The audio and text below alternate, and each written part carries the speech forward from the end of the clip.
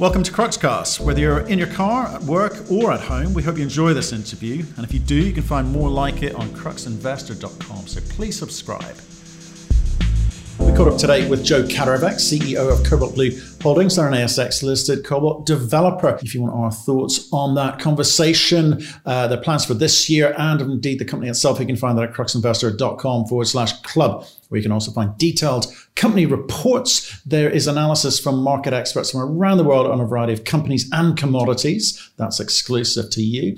There are training videos on there to help you with your diligence. There are summaries of other interviews that we've done just to save you a bit of time. And of course, why don't you join our thriving community of investors sharing their thoughts and ideas with each other in a nice, safe environment free from abuse and trolling. How nice would that be? So that's at cruxinvestor.com/club. Joe, how are you doing, sir? I'm very well. Thank you, Matthew, for having me on again. Well, Happy New Year. Hope you had a nice, restful Christmas. Indeed. I think we're all trying our best in this environment, but yes, it was very restful. Yeah, that was a tough one last year. I think that was a tough one for lots of reasons. But hey ho, here we are. So nice to see. Now you've quite kindly done a couple of cobalt explanation type shows for us, but today we're going to talk about Cobalt Blue. Again, we've had some good conversations in the past. So just for people new to the story, why don't you kick off, give us a 1-minute overview, and then I'll pick it up from there. Sure, thank you. Look, Cobalt Blue is a 100% owner of the Broken Hill Cobalt Project. So that's located in the safe and stable jurisdiction of New South Wales, Australia. We're a very large integrated mine refinery concept looking to make 3,500 tonne of cobalt metal, which is about just under 18,000 tonne of cobalt sulfate. So that's a 20-year mine life. We're looking to make a very high purity battery cobalt sulfate in that. And we are now on effectively in the business end of a BFS or a feasibility study, if you like, with in the near term, some very large proofs of our metallurgical processing. And in parallel with that, we're running a number of commercial partner interactions, which I think will hopefully bear some fruit for us as well. So it's all about punchy near-term deliverables and I guess within the next 2 years delivering on that FS. Okay, so nice summary. We're going to get into the company proper in a second, though. The first question we always get asked when it comes to cobalt is, they're phasing cobalt out of batteries. Why should I look at cobalt? So is that true? Look, it is. They're phasing cobalt out of batteries for really two broad reasons which haven't gone away. One is it's expensive. And if you ask a boffin, why is cobalt in the battery in the first place? The answer is it doesn't add to the electromotive properties of the batteries. All it does is make it stable. So it's in your interest to have less of this high value product and make it a better battery. Unfortunately, there's only so much you can thrift out of the battery at the end of the day. So in some areas, in particularly the more commoditized EVs, the lower price point EVs, particularly hybrids as well, where battery weight and scale doesn't really matter, you can get away with non-cobalt batteries and their inherent lower energy densities. But in the mass market, in particularly cold climates is the other issue with non-cobalt batteries don't fare as well in the cold temperatures. But in the mass market, mid-range to upper range vehicles, it's a cobalt cathode. You can't get away with that. Okay, so there's going to be different use cases, different types of battery designs, uses by different automotive manufacturers. So looking forward, the cobalt market is going to grow? Is it going to be static, or is it in terminal decline? So look, just under 60% of cobalt demand goes into batteries, this chemical cobalt.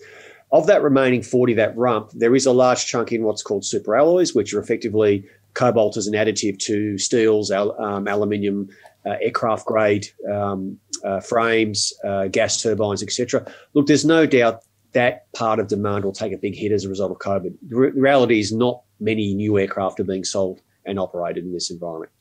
But on the battery side, it's game on. Effectively led by EVs with a much broader range of product, a much higher quality of product, led by infrastructure rollouts in all the key countries, and more recently, EV subsidies. These big batteries, 40, 50 kilowatt hour batteries, are going to consume a lot of cobalt. The other part of the battery industry there is consumer goods, and that chugs along at a GDP growth rate. That's your phones, your laptops, etc.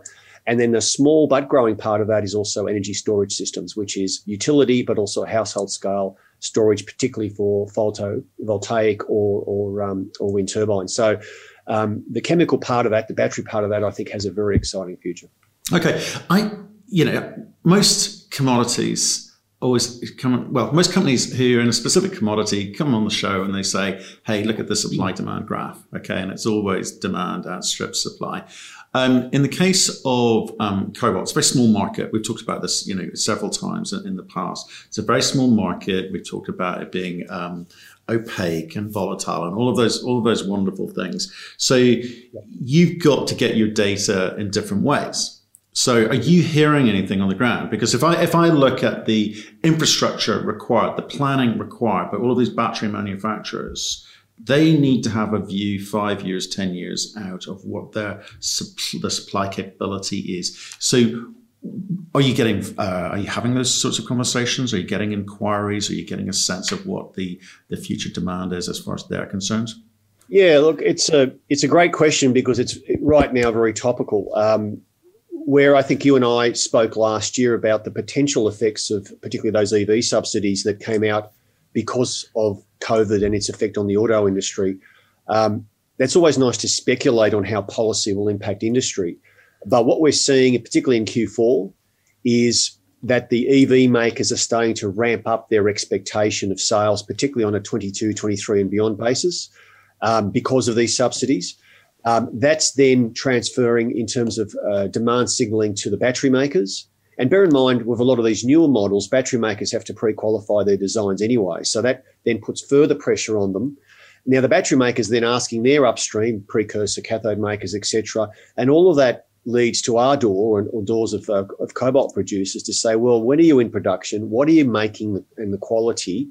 And interestingly enough, can we help shape that quality? Because no two battery makers make the same recipe at the end of the day. So we're seeing that now, and the phone really has started ringing in the last 2 months. And it's all about, hey, I've got a sudden deficit. I didn't have one 2 months ago, but now I've got a deficit on 2022, 23 view.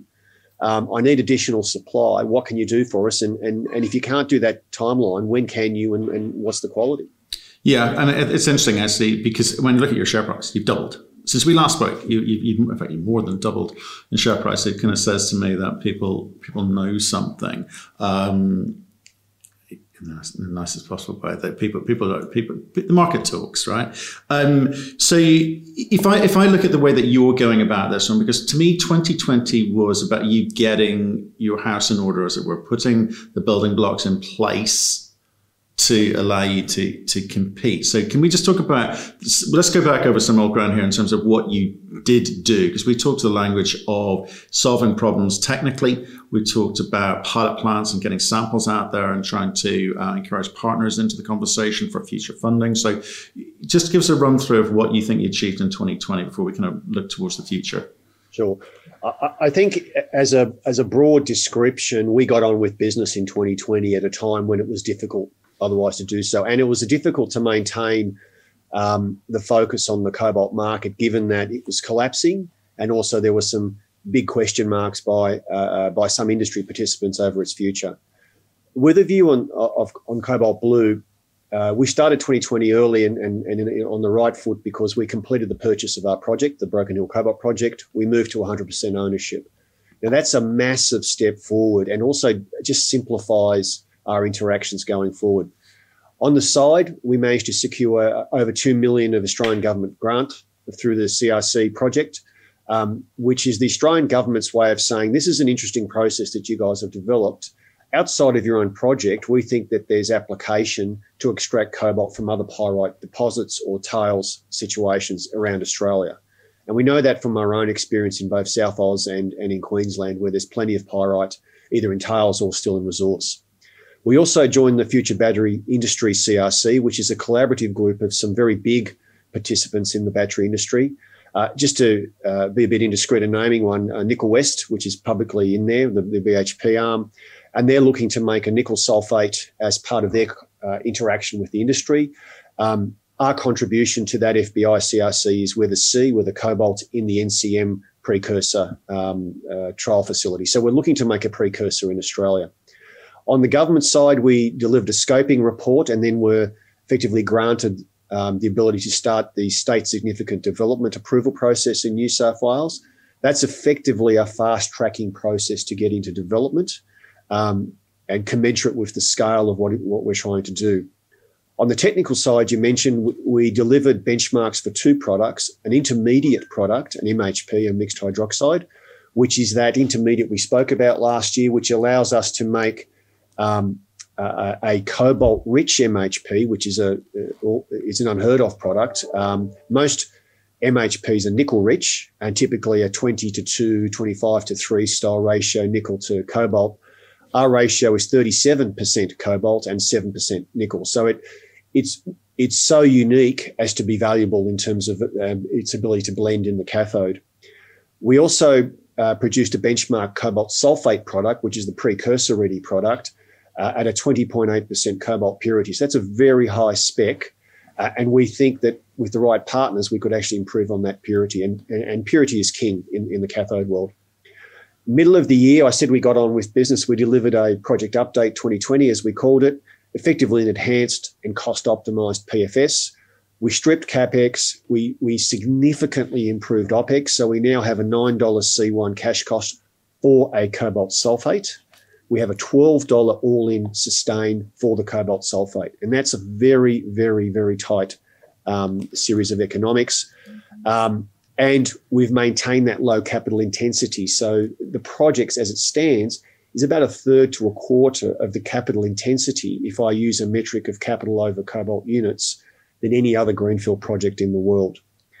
And then on the pilot plant and our ability to prove on a metallurgical or a larger scale metallurgical proof, we started designing, sourcing, and ultimately receiving major equipment. So as we speak today, that plant is practically complete. That's a term we use internally. We just need to energize circuits, do our first chemical fill, and we'll be commissioning within the next 3 to 4 weeks on our way forward to proving up the project as well as enhancing partners. Just one final thing before I go, and I'm very proud of this. We held a community day in Broken Hill in mid-December. We invited 50 of the local community who are effectively project supporters, have been with us, both council members, business members, etc., and other interested citizens. And I'm really proud to say that went well. It's received very well locally, and I'm really looking forward to our interaction with the community and hiring as well as interacting with the local businesses there going forward. Okay. Well, I mean, wow. The bit that kind of stuck out for me there was the $9 number. When we first originally talked, you were back in March last year talking about 12. So that's a significant reduction in the PFS. So talk to me about the process. We probably need to remind people that, Broken Hill, you positioning that as a sort of top 10 globally in terms of size. It's fairly low grade, but your recoveries are quite high, right? So it's a significant contributor in terms of supply globally. So that's all great news. But the PFS takes you so far.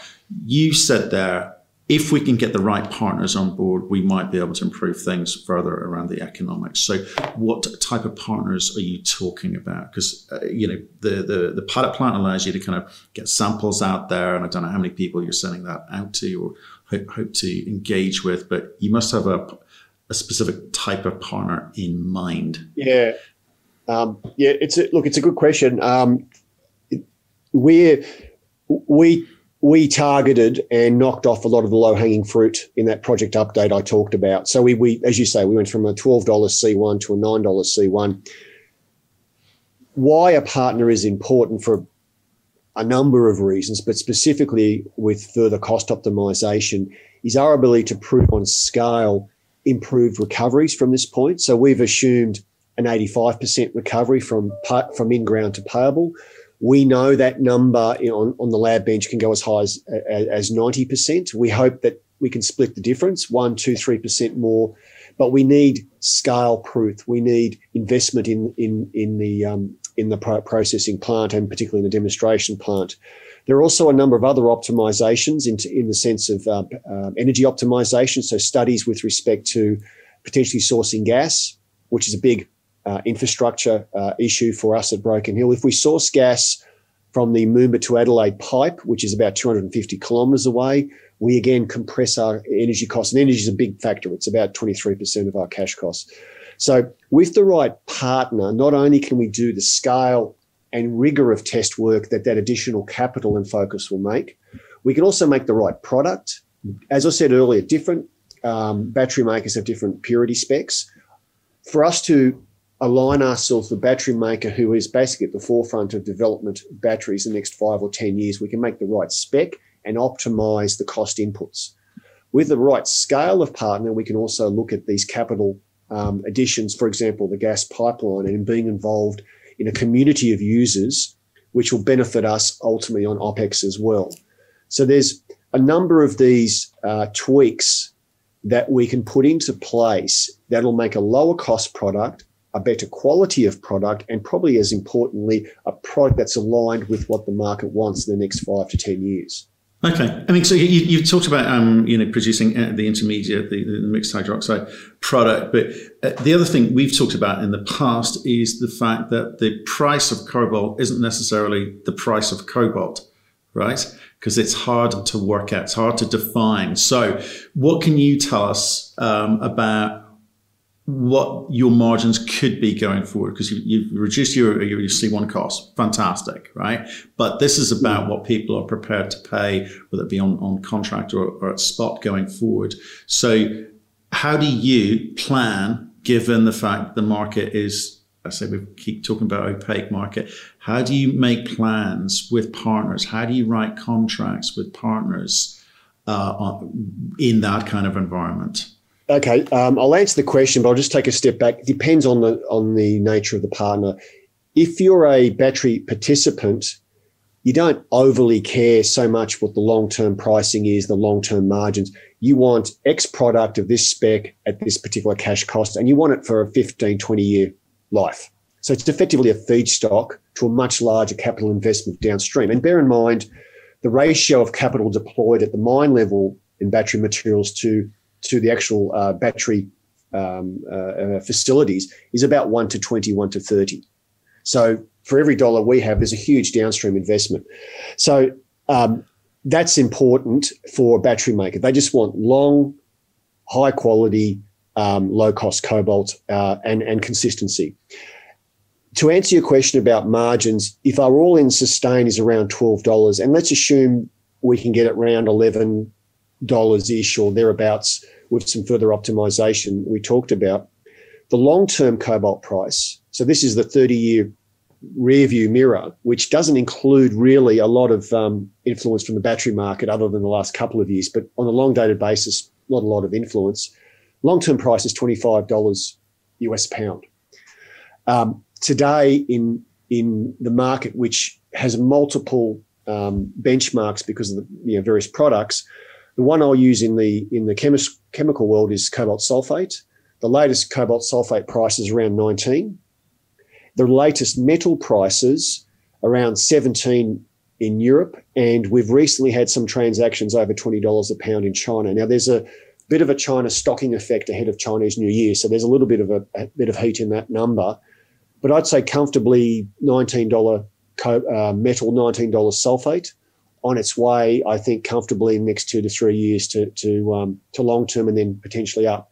So if you just assume the long term number, 25, all in sustain 11 to 12, you can see you're making a fantastic cash margin through cycle. Even today at $19, we're making a fantastic margin, but we need to be able to justify the initial capital on the way through to that. Absolutely. Well, you can make an exceptional margin on the basis that you've just outlined if the cost of your money to get through pilot plant phase and build the full plant into commercial production isn't onerous. So hence the need for partners, picking the right partners. So coming back to that question is you must have a view of the type of partner that you want. It's got to have a balance sheet which can help you out, presumably. You've got to construct an agreement which works for you and for them as well.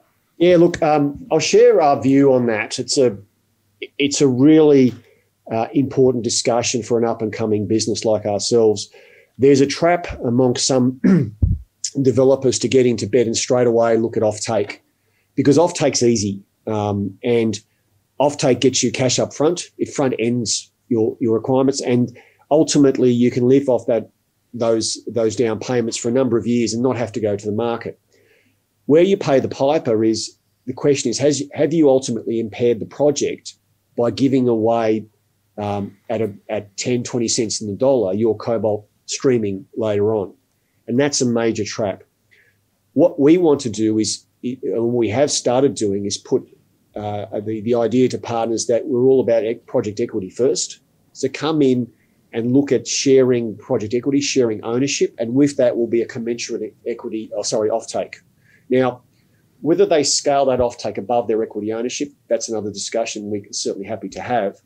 But equity comes first.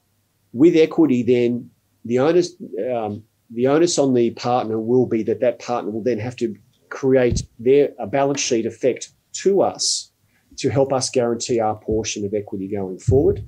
And that's as simple as, for example, completion guarantees, where their balance sheet steps into the market in front of the bank and says, we'll guarantee completion by X date to these specs, otherwise we'll take the overrun. Another way of doing that is effectively a cash overrun facility of X percent, so it's a contingency that they'll guarantee. And then so on and so forth. There's a pecking order of instruments that partners can provide to us, through us to the bank, that will effectively backstop the project as a whole.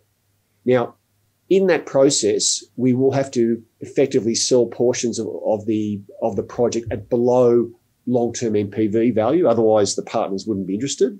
So there's a point you have to accept. And in that process, you may have to give away beyond their equity share of offtake. But at the end of the day, that's okay, as long as you're getting enough value from the revenue from that foundation period. That first 3 or 4 years is absolutely critical from a financing point of view. That will then allow you the coverage and the covenant satisfaction that's required from the bank. So we're playing a game where we're thinking about step 8 in order to understand the consequences of step 1.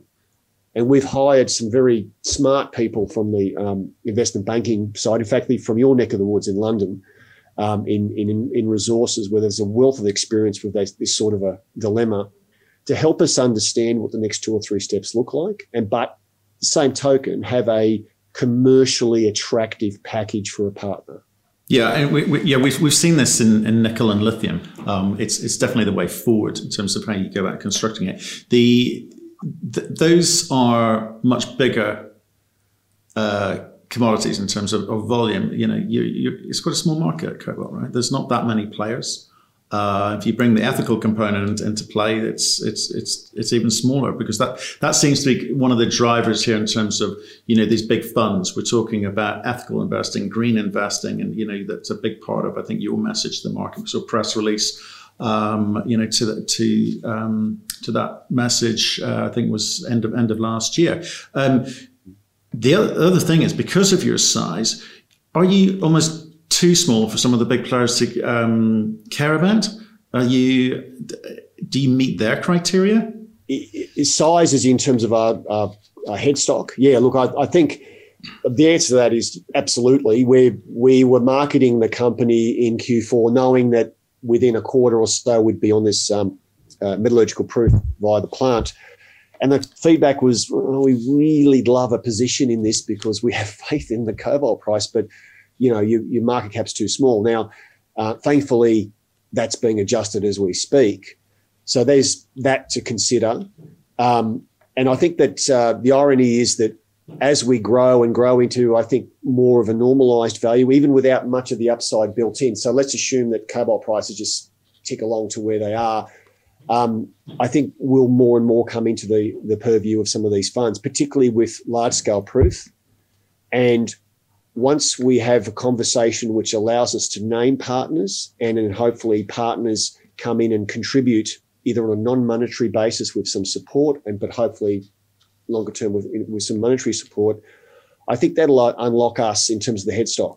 And given the NPV on the project's, you know, $600 million at a $27 cobalt price, and the leverage obviously is material from that point, I'm pretty comfortable that the stock price will look after itself for the next 1 or 2 years. Yeah, no, I'd agree with that. And that's certainly the case towards the end of last year for you guys. But Australia and China not having good relations at the moment, is that restricting your ability to have conversations with all the people that you want to talk to? No, actually, because our strategy is to integrate the mine refinery together and make a sulfate, our go-to-market was always to avoid the middleman refining complex that exists predominantly in China. So about 80% of intermediate cobalt is refined in China. That was just a decision on margin back 3 or 4 years ago. We wanted to keep the margin, and instead of selling a 20% cobalt payable product, we wanted to sell an 80, 90, and in the case of the sulfate, basically a parity with the cobalt metal price. That basically, from a commercial point of view, allows us to deal directly with battery makers in Europe, Korea, Japan, etc. So our commercial strategy and our hunt for the margin effectively allowed us in the first instance to sidestep the Chinese refining industry. And that's, in hindsight, particularly with what's happening at the moment, has been very, very helpful for us. Okay, so you're talking to all the people that you want to be talking to at the moment. What's the timeline there between them receiving these samples, and I know that's really important to this, and them actually making decisions about moving to the next stage, and what would that next stage be? A technical guy would tell you it takes 12 months to probably 18 months for us to really qualify as a supplier for some of these major precursor and cathode guys. So it's a long time. They want to see multiple product on scale, and they want to make sure that what you produce is repeatable. So it's basically a bludgeoning process of here's another 10 kilos, here's another 10 kilos. And they're looking at quality, so impurities. They're looking at the crystallography in terms of the sulfate, the homogeneity, the consistency within that structure. But yeah, you're looking at about a 12-month process. Parallel with that is all the DD that goes with your business. Are they signing up with a partner who's credible and can produce that product on a longer date? But I think that's the technical acceptance, the due diligence. I think the commercial acceptance with the backdrop of what we've discussed is much more nearer dated. I'm comfortable that, and this is me, not my company's view, but I'm comfortable that within the next 12 months we'll be there commercially, particularly as we start putting the product to the market on the pilot scale. And then later next year, we have a much larger demonstration plant, which will allow particularly battery makers to make physical test batteries from that product. And that's really the final technical hurdle in order to get into that pre-qualification. Mining, commodities, it's all about timing. Does what you've just outlined in terms of the deliverables allow you to hit this cycle right? I think so. Look, internal view is that next year we'll see a tightening. So we're still going through, if I look at the market balance, we've still got a fair bit of surface stock to get through. So I don't think 2021 will be the year we see some big leap in the prices. We are interestingly, as a sideline, we are seeing longer dated contracts come into the market, which I think is symptomatic of demand coming through. But we can talk about that on another occasion. Our internal view is 2023 is really the inflection point. So that's still a couple of years away. And that's the point at which the cobalt price will start to put significant pressure on sourcing and security of supply, et cetera. And that's consistent externally what we're hearing with some of our commercial partners. The near dated, they're relatively comfortable, albeit getting less so with some of this demand coming through. But really 23 onwards, the scarcity factor comes in. And what happens at that point? Because I'm fascinated by this. When people talk about ethical investing, green investing and so forth, but when push comes to shove and the supply doesn't meet demand, that kind of goes away, doesn't it? Yeah, so you get an adjustment in terms of the demand side. So you get an acceleration of thrifting, for example. You certainly on the non-battery side, the lower economic value side, the hard-facing, tools, the magnetic tools, the dyes, all that, you'll start to go elsewhere. So that's 40% of today's market has some substitutability. But unfortunately, of that 40, you've still got a core rump there of super alloys. Now, you're probably going to get some relief there in the next few years, given COVID and its effect on, we talked about airframes and gas turbines. So you get some substitution, but substitution within the batteries themselves, yeah, on the ESS side, energy storage side, you can go to an LFP formulation or a flow battery. I think in consumer electronics, given the 2 or 3 or I don't know 10, 15 cents worth of cobalt you've got in your iPhone, I don't think that's in a rush to be subbed. And then really where the rubber hits the road, excuse my terminology, is the EV market. And you can accelerate your thrifting, you can accelerate transition to LFP batteries on some of those niches, but it's going to be hard. And at the end of the day, as a consumer, you're paying X dollars. Are you happy to take risk on a lower quality outcome to try and save, pick a number, $500,000 off the sticker price? And that $500,000, that's a pretty horrendous outcome from the cobalt point of view. So in my mind, I think the price flow-on effect from a much higher cobalt price is one that the market will ultimately have to bear in the battery space, because there are no alternatives. Yeah, and just following on from the same thing, it's usually, if the consumer is willing to pay for it, the problem goes away. But if people are trying to cut costs, obviously substitution does come into play. But let's look at the other side of that coin, which is with this ethical investing, this green investing, and I'm seeing this in a couple of other commodities where people are talking the language of carbon credits and other kind of policies that have been put into place which allow you to kind of survive, because there's a kind of it allows you to compete on a slightly unfair way, because there's a bifurcation of pricing. If you can prove throughout the supply chain that, in terms of source of origin all the way through the supply chain, that it's been mined ethically, it's been processed ethically, there's been no blending, so does that happen in cobalt now? Will it happen in cobalt? Look, there's a natural transition. We've seen subsidies and incentives at a government level for a number of years now. So let's go back some years ago. So with emission standards on vehicles, as they tighten over a period of time, and we initially introduced some hybrids and low carbon emission vehicles, so there was an inherent subsidy in that program by penalty. If you failed to make the portfolio standard of emissions, you were penalised by the regulator. That happened particularly in the EU, where my understanding was that was very onerous for the likes of VW and others. So some years ago, we transited from effectively a penalty slash subsidy by government. So penalty in terms of emissions, subsidy in terms of industry subsidies. Last year, we saw an acceleration of those subsidies to direct purchase, and some of those subsidies went into industry. So, for example, France is still negotiating a massive one-off, effectively retooling for Renault in order for it to become the national champion and retool it towards a low-carbon future.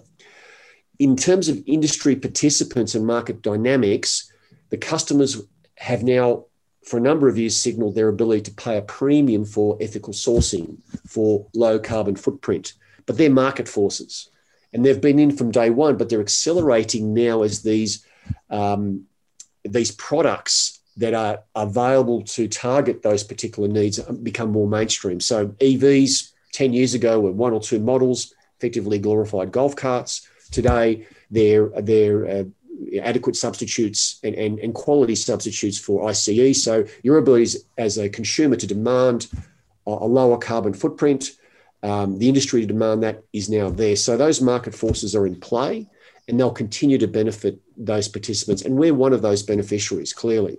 So we benefit from the decarbonisation angle, but we also benefit from the ethical sourcing side of that. For us to prove source and provenance shouldn't be difficult, and we should be able to get ultimately a premium for a product that the battery maker can prove to a consumer electronics business or an EV business that this is an ethical source of cobalt. Right. Talk to me about money, though, at the moment, because you talked about some federal government grants, which is great, and you had a bit of cash last time we spoke. Have you got enough cash to see you through to this pilot phase, or have things been delayed somewhat and you may need to go to market? No, look, we identified long lead time items for the pilot, which was effectively our leaching circuit, our autoclave circuit.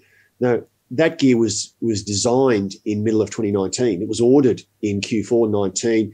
It arrived around Chinese New Year, just to give you some idea, last year, and we actually got it into a stride before COVID actually became an issue here for us. So the ability for us to look at long lead time items has meant that today, plus or minus a week, we're on track for commissioning in late February and therefore product.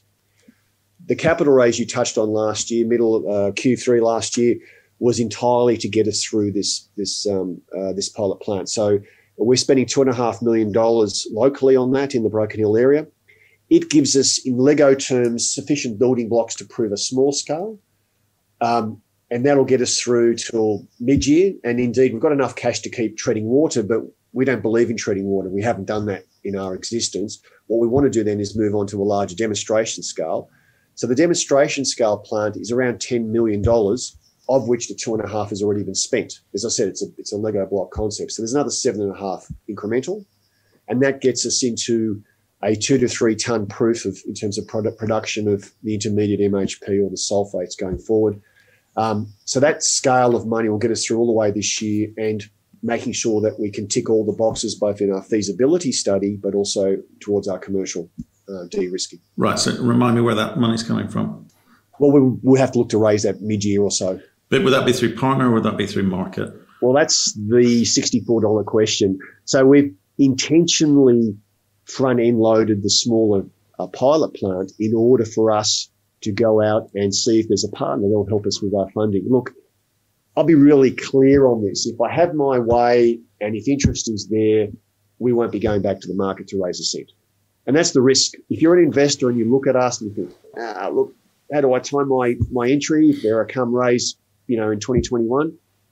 My goal is to make sure we don't come back to the market. My goal is to make sure that we can prove ourselves up, find a partner for which these sort of funds are very small fry in order for them to be getting a first mover optionality over a project of this quality, and find a partner that gets us all the way through to FS. And that's the goal. And I'm pretty sure that we'll have the tools to do that in the next 2 months.